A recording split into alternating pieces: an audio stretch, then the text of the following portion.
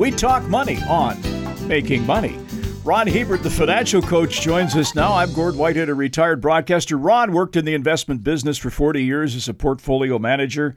He's now retired. You've seen a couple of bull markets in oil, as have I, having lived in Alberta for, almost 40 years, I guess, or more than 40 now that I think about it. And oil is right now is not in favor in a lot of people's eyes, but yet there are people who say, well, we just can't get by without it. So the question was asked, will we ever see another bull market in oil? Well, let's start off by talking about how hard oil prices are to predict, Gord. And many smart people try, but few, if any, that I know of are consistently accurate. And there's two problems. The first one is government. Much of global production comes from places that are inherently unstable, not only economically, but religiously and politically. And another issue is just the precariousness of supply and demand. It only takes a slight change in one or the other to send prices through the roof or through the floor. So a combination of these two forces makes energy price forecasting a very, very tricky thing to do, and it leaves you embarrassed more often than not. So it's like if OPEC decides to cut production, as an example, boom, prices go through the roof, right? Yep. So how do you play that game? Nobody knows what they're thinking. And we look here in Canada. I mean, we've lagged behind the world in pricing for our energy, and we'd like to export more of it, but we keep getting roadblocks put up that we can't do it. So yeah, and all the roadblocks mean that many people have decided that they're going to stay away from energy. I mean, we have a lack of pipeline access. You have ESG funds actively choosing not to support the sector. You've got the taxation of greenhouse gases. You've got government mandates requiring the development of renewable energy. And then you just have literally the restriction of drilling location availability. Government's taking huge swaths of land away from companies, especially public land, and saying, well, you just can't lease it, you can't drill on it anymore. So, yeah, there are lots of fundamental reasons that people should be concerned about oil and gas, but there's also some very, very positive reasons why you want to focus on oil and gas. And for example, I think we're going to have another bull market in oil for a number of major reasons. Okay, let's talk about some of those reasons. The cost of conversion to renewables. Boy, can you go on about this one. And renewables, we think of, primarily wind, solar, I guess to a lesser extent nuclear, correct? Yeah, and over the last couple of years, follow the math with me here, we've spent $4 trillion globally over the last couple of years moving the renewable dial from 3% of total energy production to 7%.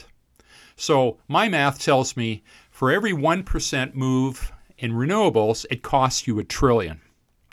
So to get to 100% renewables is going to cost you $93 trillion more dollars to get all the way.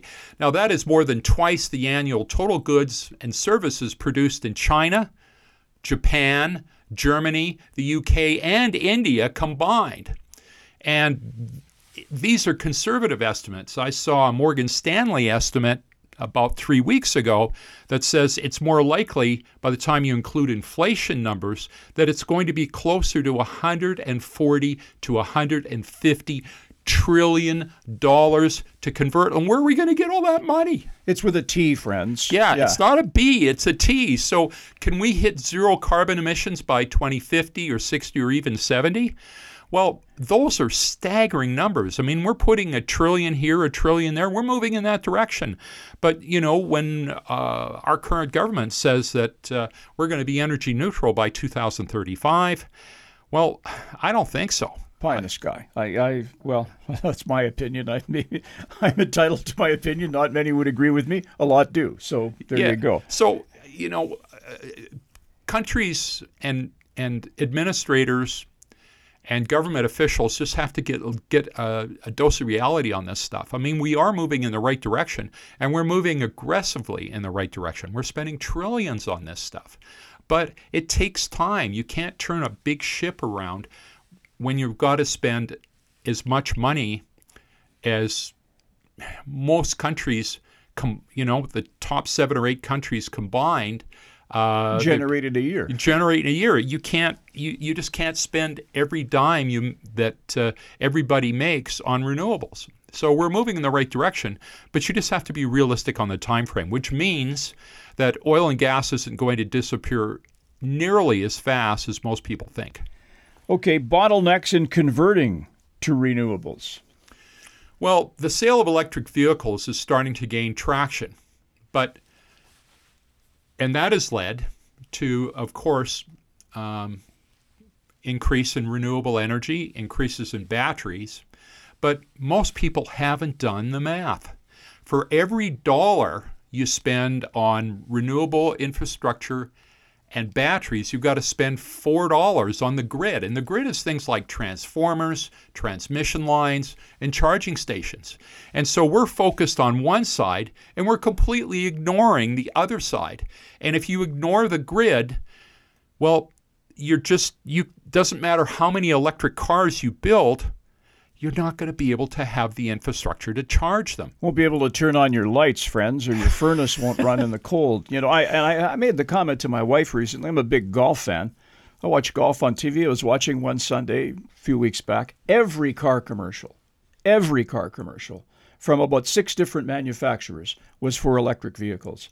And I said to her, if people are swallowing this and they're gonna follow along that path, we're in a mess of trouble, I think, anyway, because we don't have the power to charge these things, right? We just don't have the infrastructure, and we're not spending the money on the infrastructure. We're spending it on the other side, and you got to have a balance. And like I say, I mean, that number is debatable among academics, but you throw the number out, $1 for renewable development for $4 worth of grid development, that seems to be, people nod their head and say, yeah, that sounds like a reasonable number. And even if it's 3-to-1 or 5-to-1, it just simply means that we've got to be focusing on the other side of the equation as well, which we're not.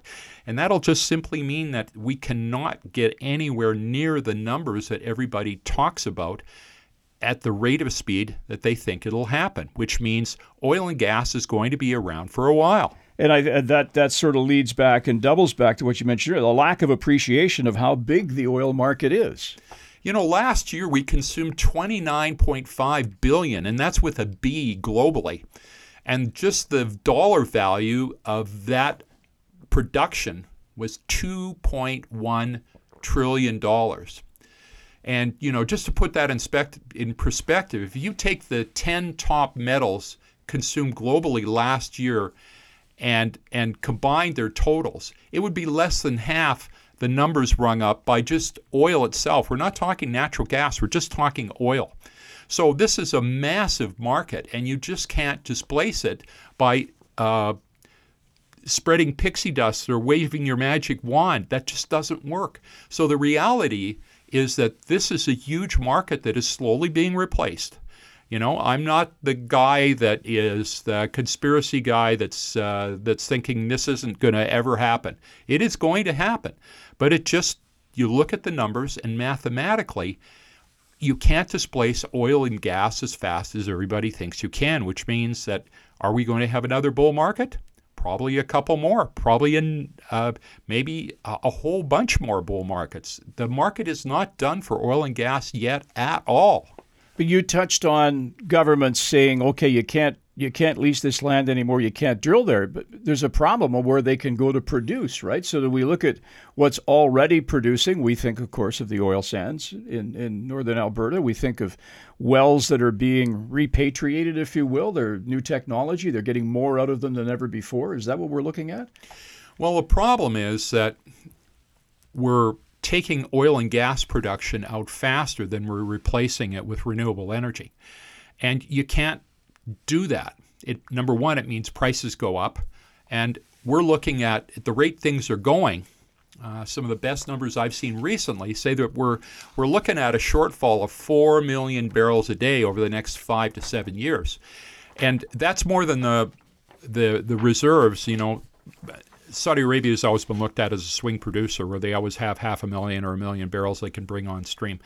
But one of the reasons OPEC has not been able to to produce a lot more, even though they say they've got a lot more reserves, is they always used to cheat. Well, I think they're producing flat out, and that's a lot of people hold that opinion. So if they can't produce anymore, if we're just having, and we're not putting enough money into drilling, a 4 million barrel a day shortfall in the next 5 to 7 years means that we're going to be seeing more bull markets, not fewer of them.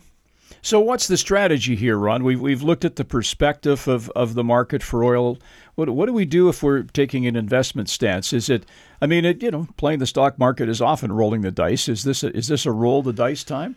Well, I think that over the long term, and we're talking in years and not in months, because it's going to take time for all of this to play out. But simply, if you buy Canadian oil producers that have a good dividend, so you get paid while you wait. If I'm getting 5% or 6% while I'm waiting for oil prices to go up, I can live with that. Examples of the 3 biggest players in Canada, and you look at their dividend score, Canadian Natural Resources has a yield of 4.5%. Imperial Oil has a yield of 2.7%, and Suncor is yielding 5%. So if we have a recession, and we talked about that on the last show, that there's a good chance that we're going to be heading into recession here before Christmas, that could go into the first half of next year at least, well, that tends to be a perfect time to pick up energy stocks on the cheap. And then what you do is you patiently wait till the cycle turns and then goes up and you take some profits. But if I get a 5% dividend while I wait, and I'm not in a massive hurry to dive in, especially if we have a global recession coming up, I think there's going to be opportunities in this area for investors to make a lot of money. Okay, the oil sector, possibly another bull market just around the corner. We're back again next week with another edition of Making Money. If you have a question or a show suggestion, the one we did on banks recently was a question that turned into a show suggestion. So we always appreciate your input. You can reach us directly at our website, letsmakemoney.ca, or through our friends at cfcw.com, where the show is hosted. And we will take the time to do the research and put a show together. Might take a little time. You have to be patient, just like waiting for stocks to turn around. On behalf of the financial coach, Ron Hebert, I'm Gord Whitehead. We'll join you again next week with another edition of Making Money. The information presented is derived from sources believed to be reliable. This material is presented for information purposes only and does not constitute investment advice. Before acting on any investment information, a person should seek advice from an investment professional. The presenters may or may not hold positions in the securities discussed on this show and will not be responsible for any losses sustained from acting on this information.